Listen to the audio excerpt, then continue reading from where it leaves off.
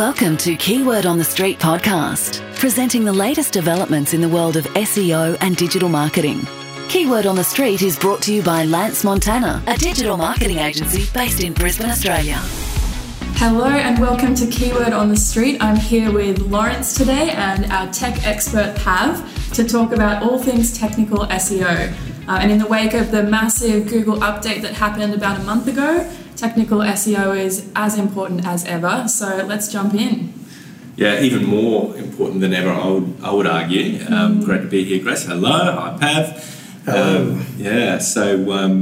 Essentially, we've decided to do this third episode of Keyword on the Street about technical SEO, but bring it to the people and let you know what you can do from a technical standpoint to improve your website's rank in Google, because as the Google algorithm has got more and more intelligent and updates roll out with faster and faster frequency, the number, quality and amount of links you have is very important, but it's decreasing in importance compared to the quality of your website, the structure of your content, and how well you can serve that content to crawlers and to people.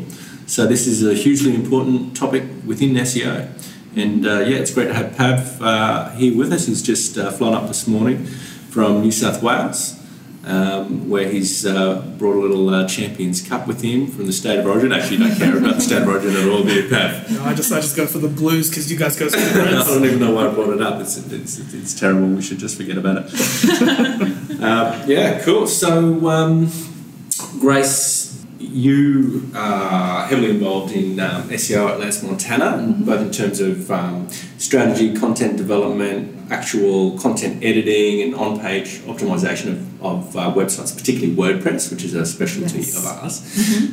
When somebody says technical SEO, what does that actually mean to you? Well, technical SEO would be sort of the portion of things that are definitely more technical that a web developer might have an answer for you if you have a question. I guess the big technical SEO topics that we want to cover today are things like crawling, rendering, indexation, whether your site is mobile friendly, whether it's got structured data on it, things like page speed, very important for technical SEO.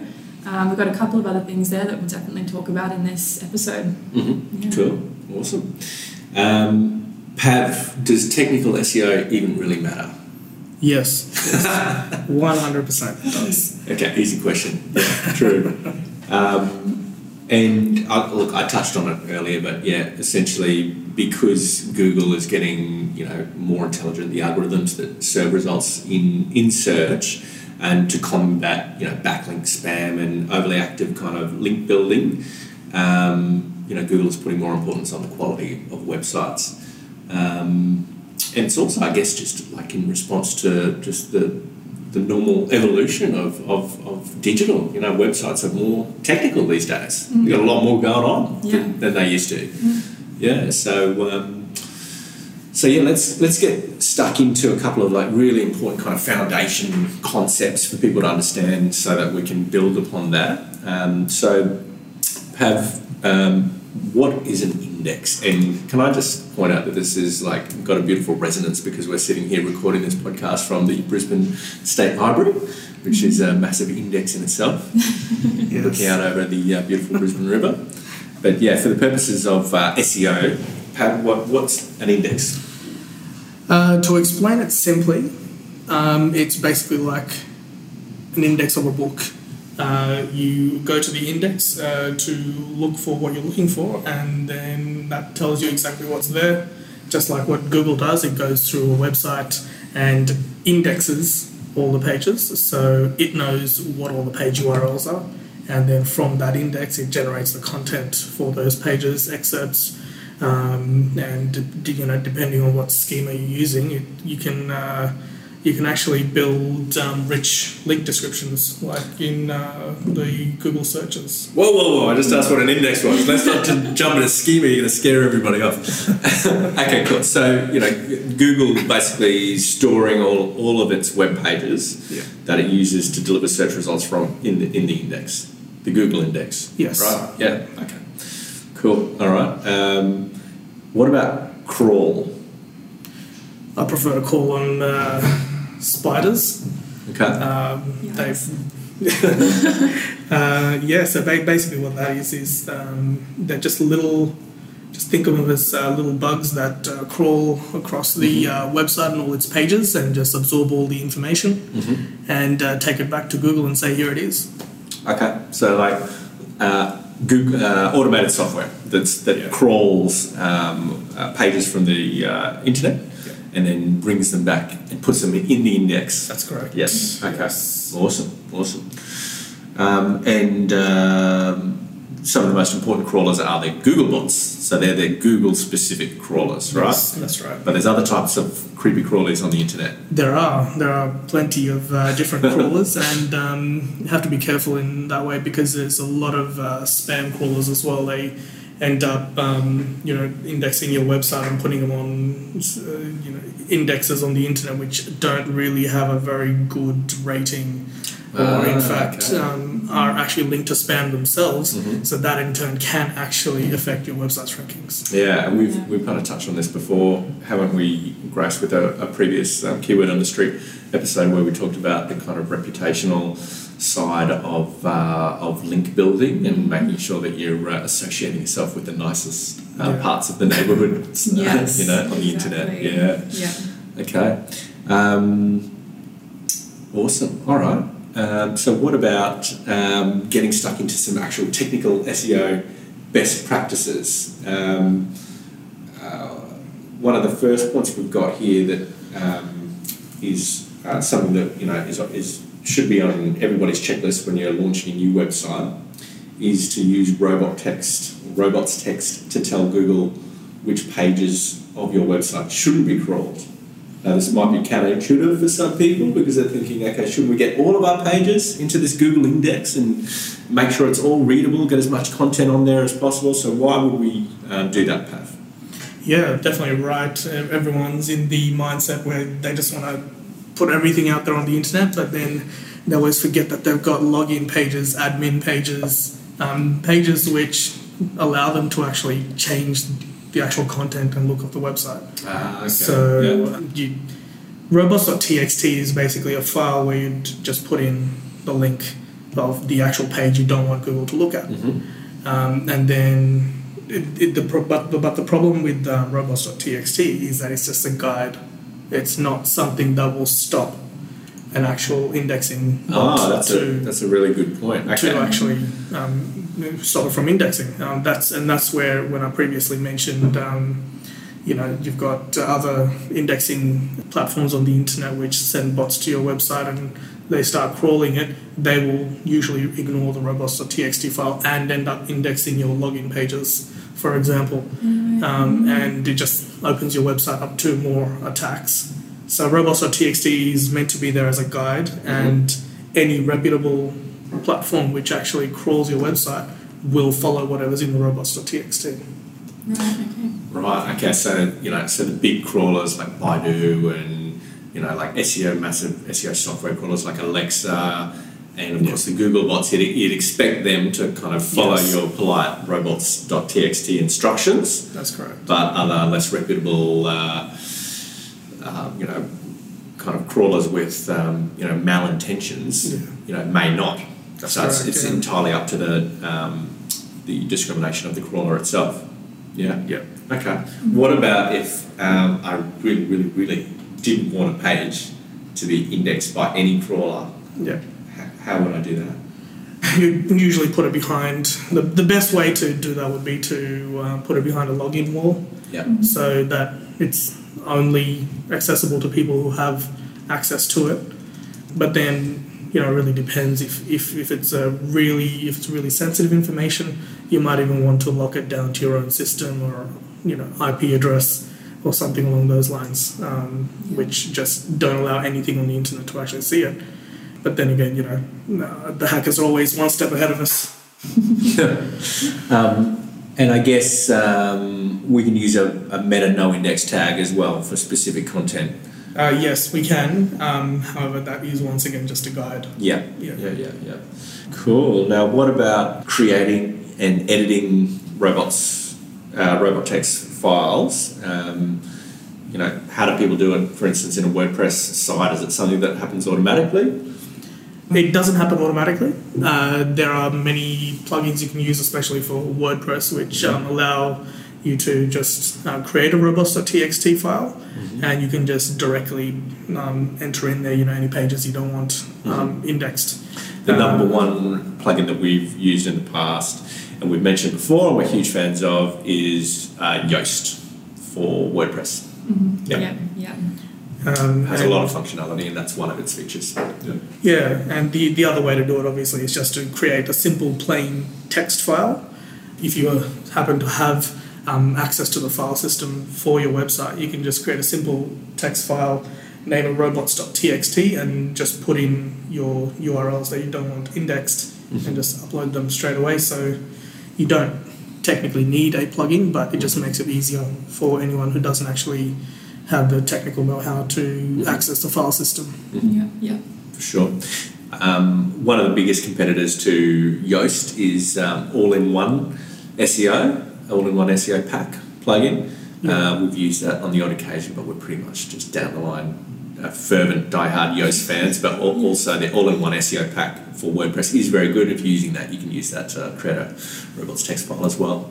I like All-in-One SEO. Yeah, you would. You would. All-in-one. Trust the New South Welshman. Okay, awesome. Grace, what have we got next on the introduction to technical SEO best practices there? Alrighty, so next, HTTPS versus HTTP. What are your thoughts, Pav? HTTPS all the way. It just makes the connection that little bit more private.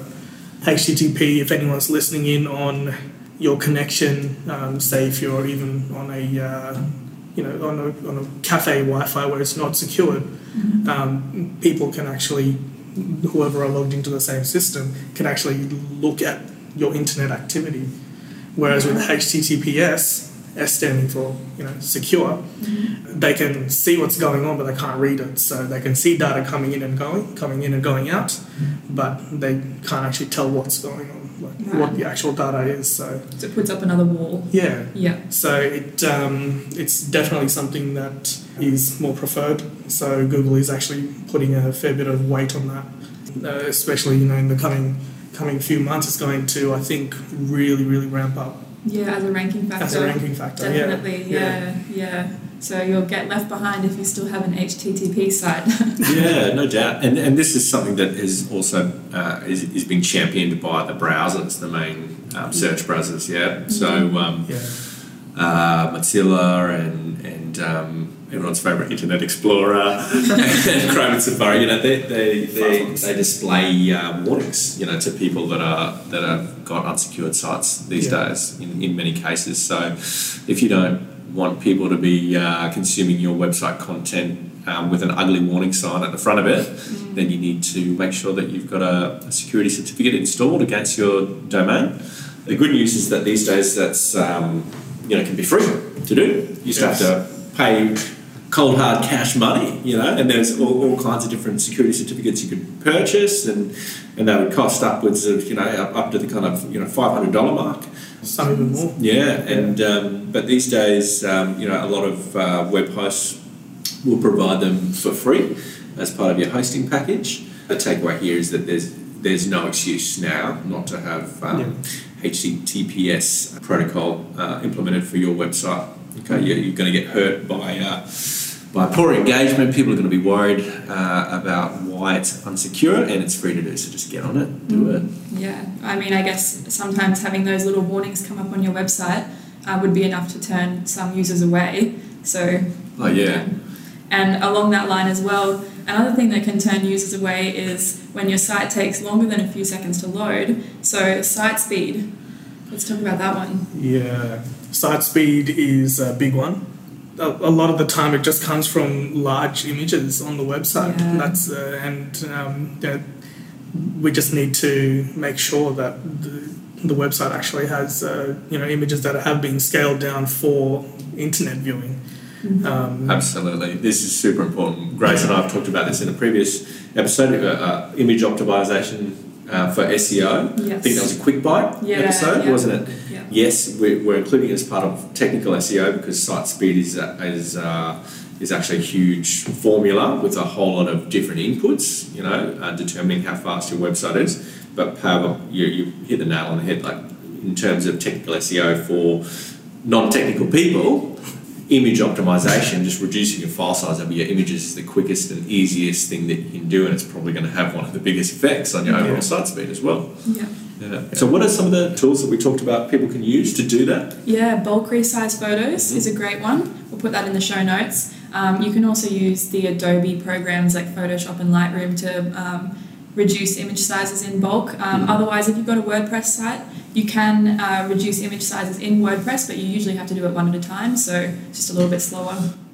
Nobody wants to be a little bit slower in this day and age, do they? So that's a great one, Pav. What do you two use to test an actual website's speed? Well, the first thing I do is just log onto the website and see how long it takes. Yep. If I get bored, then it's too slow. And that's presupposing that you've got an excellent internet connection. Yeah, that is true. And we all live in Australia, so that might not be the case. Yeah. Not reliable.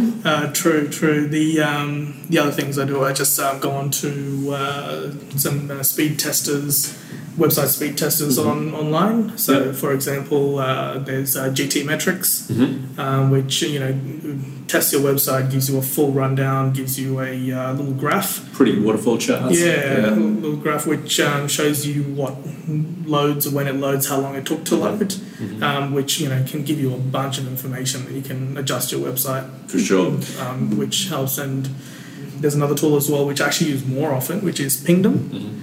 Tools.pingdom.com. It's my favourite. Tools.pingdom.com, that does basically the same thing as GT Metrics, but it has an advantage for us Aussies here, because they've got servers based in Melbourne. Yeah, you can switch the server between, actually I'll open up here, Melbourne, I think there's New York, San Jose and Stockholm. Yeah. So Pingdom's the way to go if your website is mainly focused at the Australian consumers. So, and then other than that, there are others which I don't use as often, but I should. For example, Google Page Speed Insights. This is kind of a controversial one for me personally. It is. I'm not a big fan of it. Which is unusual because we're kind of like Google fanboys and girls. And we have to be because we're operating a business within the Google ecosystem essentially here. Yeah.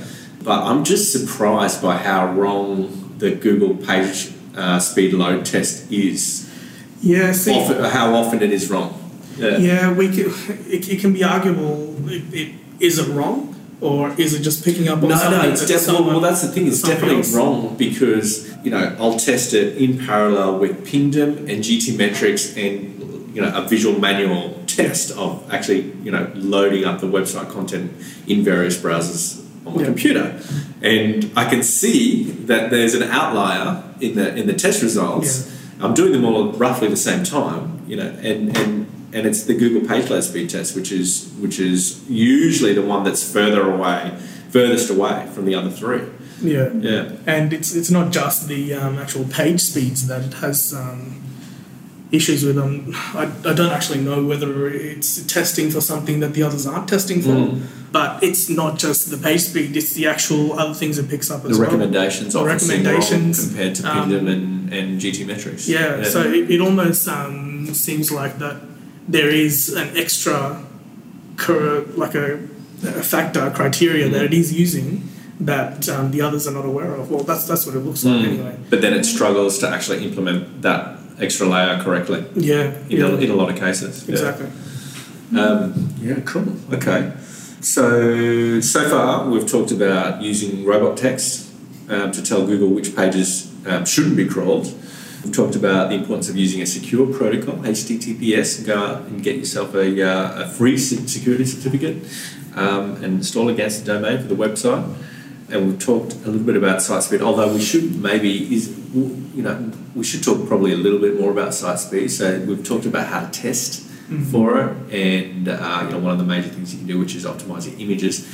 What other things can and should people be doing to improve their site speed? Keeping in mind that obviously some of these things are going to be for a web developer. And are there other things that non-technical agents can do? Definitely. So the next biggest one, or it's actually arguable if it's the biggest or not, would be caching. So server-side and browser-side. Yeah, this is a huge area. Yeah. Can you just explain in really brief layperson terms what caching is? Caching is, how can I put this in simple terms? Because most people can't even say, like, don't even pronounce it correctly. That's just my personal opinion. Yeah, exactly. It's in terms of websites. It's basically it's going to be a bad analogy, but it might work. Think of a jigsaw puzzle, and you've got all the separate pieces that came together to make that image. So caching is basically taking that and getting rid of all of the connections and just making it one large image and serving that to you. So you don't have the individual pieces, you just have the end result. Yeah, okay. All right, that was a really interesting visual demonstration. I didn't know where you were going with the jigsaw puzzle. Okay, I'm just like Googled it so we can give like a really kind of stock standard definition as well. But essentially it's a different area of memory, right? So it's like storing things in memory that's more easily accessible. So front loading it, so it's available there, but it's not in real time. So people are accessing, cached memory. So this might not be the most up-to-date version of your website, but it's one that is very easily accessible. Yeah, so it's we'll have to use memory lightly there, because it actually is just on your drive space, your disk space. It's just the end result of what the system had to go through to generate that page. Mm-hmm. So it's usually just a plain HTML file, which is not dynamic. So it's a static page, and that's what displays to you. So the server has to do the least amount of work to present information to you. Yep. So as I mentioned before, there's two types of caching. So there's the browser side and the server side. The browser side, what it does is when you actually go to a website, it downloads all of that content and stores it on your computer. Mm-hmm. So when you go back to the website, it will actually access what data there is on your computer rather than pulling it again from the server, which makes it a lot quicker because it's also putting less load on the actual website and the website servers. Yeah, because of that, it becomes quicker, and then each of those items, images, the assets, the actual pages, they have a time limit on it set by the web developer, and say they've got a time limit of 10 days, every 10 days if you access the website again, it'll download fresh content so that you're always up to date as well. So the website is the web developer is telling the website to tell the browser to cache its content on a certain frequency of time. Yes, that's correct. Yeah, but if somebody was a content editor was to go into that website and upload a new page, would that go into the cache? No, adding new pages is fine. Adding new content is fine. A lot of the caching happens for assets on the website, so images, the style sheets, the JavaScripts, all the things that make the UX experience, like the user experience, better. Yep. Content, on the other hand, will rarely get cached on the browser side. Content gets cached on the server side. So things like WordPress comes with a lot of caching plugins. So, for example, WP Super Cache, there's W3 Total Cache, W3, Cache, and what they do is go through your website and generate a snapshot of each of the pages and store them. So that way, when someone requests the page, it just gives them that one static page that's already been generated rather than generating it on the spot, which makes the way that it actually presents it to you much quicker, because the server doesn't actually have to do much work at all. And then when a content uploader goes in and changes one of the pages, updates a page or adds a new one, it updates that particular cached page in the system. So that way... So you can still use caching and not worry about the content that's getting served to website visitors being old. Yes, that's correct, Okay. In a nutshell, what should people do to utilise the power of caching to improve their site speed? Would you recommend that somebody Let's talk about a couple of different case scenarios. So somebody who doesn't have ongoing access to a web developer, so they might be a smaller business, they've got a good website and, perhaps it's being maintained, but they don't have, a web developer or an agency on call. Is there something that they can do themselves without contacting an agency for assistance? If they're running a CMS such as WordPress, there are plugins, as mentioned before, that you can use for server-side and browser-side caching. Yep. So if you want to do server-side caching, you want to cache all of your content so that the server can give them to the user a lot quicker, you can use things like WP Supercache. And it's simple enough. It is a little bit technical, but when you go into it, most of the things are self-explanatory. It does just ask you questions such as, how long do you want each page to be cached for before it checks for a new version, and it can go through and just things like that. There's another one. There's another option in there where it actually super caches the pages, so it doesn't just cache the pages that people have tried to access. It goes through the whole system and it caches every single page. So in that case, at the beginning, it does take up a fair bit of load on the server because it's trying to cache all the pages. But then what that means is that the first time anyone actually accesses a page, it's already there to present to them. Gotcha. Right. Yeah. So once this is implemented, how much will it affect site speed? Well, I have seen caching a website, both if you cache a website both browser and server side, I've seen speed increases of up to 80 to 90%. Really? Yeah. Wow. Okay, so it's definitely worthwhile doing 100%. it. Yeah. Okay, It's pretty much an integral part of, superior website management. Yes. Yeah, I don't think there's any high-performing websites out there that don't utilise caching of some kind. Okay. Yeah. Okay. Cool. Image optimization and utilising the vast powers of caching to improve your site speed. Anything else that you think the non-technical audience we've got out there should be doing to assist with their site speed? Look, a lot does also depend on the type of server your website is sitting on. So if you go with a cheaper shared server, obviously it's going to be a little bit slower. Whereas if you go with a more powerful dedicated server, it's going to be super quick. Yeah. So it also comes down to what you're willing to spend on your hosting as well. That can range massively in prices. Yeah. So it depends on how heavy content-wise your website is, and that should determine what kind of server you put it on. So these three, I think, things would be probably the major factors in website speed. Yeah, cool. So super basic little one-pager website which has got some images and some text and not calling any membership database functions or anything like that, and doesn't have a huge amount of website traffic. Get away with the cheaper server host environment, right? Yeah. But if you're running any kind of significant website that's running, functions where it's checking membership of certain systems and users having certain permissions, and it might have a heap of video that's stored locally on the database, then the power and the resources of the server become massively important in determining the site speed, don't they? Yeah.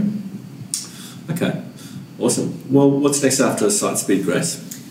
Site speed, so we've touched on security already. We've got a point here, cross-browser compatibility. I'm not super familiar with this, so I'd love to school up on what this means. Well, you're in the right place, Grace. Right place at the right time. This touches on my favourite browser, Internet Explorer 6. Everyone's favourite browser, right? Cross-browser compatibility. Now, this is where the web developers start ripping their hair out. So something that works on one browser does not necessarily work on another browser. So when you put that into perspective, there are hundreds and hundreds of browsers. Because there's major browser platforms. Yes. Like Internet Explorer and Mozilla and Chrome, but then there's heaps of versions of all of those major platforms. And then there's quite a lot of other browsers that you probably never heard of that get a significant amount of users. I have, on my system, I've got Firefox installed, I've got Chrome, and I've also got Opera. which is another one that I actually test in, and also Safari. A lot of the browsers, it's easier to test for example, Safari and Chrome, because they use the same engine. They use WebKit. So if something works in Chrome, it usually works in Safari. Usually. Definitely come across cases where they don't for some reason. But so it's important to actually test it, and especially the first thing you want to do when you build a website is have a look at your user database or user base and see what percentage of the users are using what browser, because you want to really build a website properly for those browsers, and then you want to have graceful degradation for the rest of the browsers. So graceful degradation meaning if something doesn't work, then how can we present it in a different way? Maybe take the UX away a little bit, but still have it functional.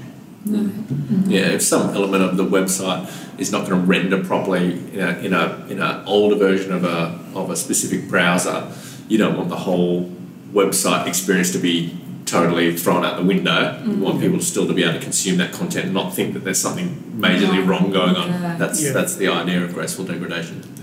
So there's two ideas. There's graceful degradation and progressive enhancement. So graceful degradation works on the fact that you build it for the most popular browsers, and then you degrade the user experience across the other browsers that can't handle it. Progressive enhancement is you build it as simple as possible and then enhance the user experience for the most popular browsers. So there's two ways you can go about it. So it's like a mobile-first development strategy, isn't it? Yeah, that's another podcast, I think. Look, I think the basic secret sauce to cross-browser compatibility is just to tell people that if they're not using the most recent version of a browser, they can just go onto somebody else's website. But that actually is obviously impossible, and it's crazy how many people are using 5-8-year-old browsers. So it is an important part of web development. Rather than have every single version of every single browser installed on your operating system or on a computer device, and all the different devices. If you're serious about making sure that your website works on different browsers, you should use a tool like BrowserStack is the one that we use. It's probably the market leader, the biggest one out there, and there's all kinds of different. You don't have to spend too much money to get the entry level functionality, which will allow you to view static kind of image snapshots of how your page content is going to look in all the different browsers. If you want like interactive ability through all the different browsers, you're going to have to pay a little bit more. So it just depends on probably how big your website visitor audience base is as to how much money you want to spend on this. And you can use Google Analytics to just have a look at how many website visitors you're getting and check out which browsers and operating system combinations they're using to access your site content. That's the way to go. There you go. Grace, look, you learned something. Cross-browser compatibility. Okay, so the last technical SEO tip we want to impart today is to use structured data to drive rich results in your SERPs. Okay, so breaking that down, rich results is all of the kind of interesting little bits and pieces that give you more information than just your standard organic listings in search engine results pages. So an example of that, Pav, you were talking about earlier, was for the Brisbane Powerhouse. So especially things like events, what you can do is use a certain schema which actually tells Google or any other indexing platform what kind of thing it is, so like an event or a product or something like that. And what you can do is actually it actually does get pretty technical. There's like coding and scripting you need to do for XML, which actually tell the indexing platform what's the word? What the type of content. It's a label, isn't it? It's a type of content and what its attributes are. So for it's metadata. It's metadata. It's telling Google this kind of content is this kind of content. And what you can essentially do with that kind of content is, say for example, you've got an event coming up. You can set a title. You can set the dates and times. You can set up, if someone's playing at this event. And what happens is when someone searches for this particular event, or in Google, for example, or even just events near me. Like that. Even that. What'll happen is it'll actually, instead of going to your website, it'll just bring up a listing of this event that you guys are hosting, and it'll actually tell you what the dates and times for it are. Yeah, so show you rich results. Rich results in Google. Yeah, that's exactly right. So and people love to click on these rich results. It really stands out. It's kind of holy grail, really, in the SERPs. Yeah, and it usually comes up at the top of the Google results as well. So it's a really quick way of getting to the top of the ranking page. Yeah. Now, as Pav mentioned, Mm-hmm. doing it manually is super technical, but you can use tools like the data highlighter and the markup helper, which we'll put links to in the show notes, to add structured data to your content, and you can test it with the Google structured data testing tool. Yeah, and if you're on a WordPress site, there's a bunch of plugins as well that'll just give you fields to add in this data really simply and easily. So we'll put a couple of links to those plugins in the show notes as well. That's great. Alrighty, so that wraps up our podcast today on the technical aspects of SEO. If you like today's podcast, we'd love it if you could give us a rating on iTunes and hit us up with any topics that you'd like us to cover in future podcasts. Thanks, Lawrence and Pav. Thanks, Grace. Thank you. Thank you for listening to the Keyword on the Street podcast. This has been a production of Lance Montana, a digital marketing agency based in Brisbane, Australia. For more great free resources, go to lancemontana.com.au.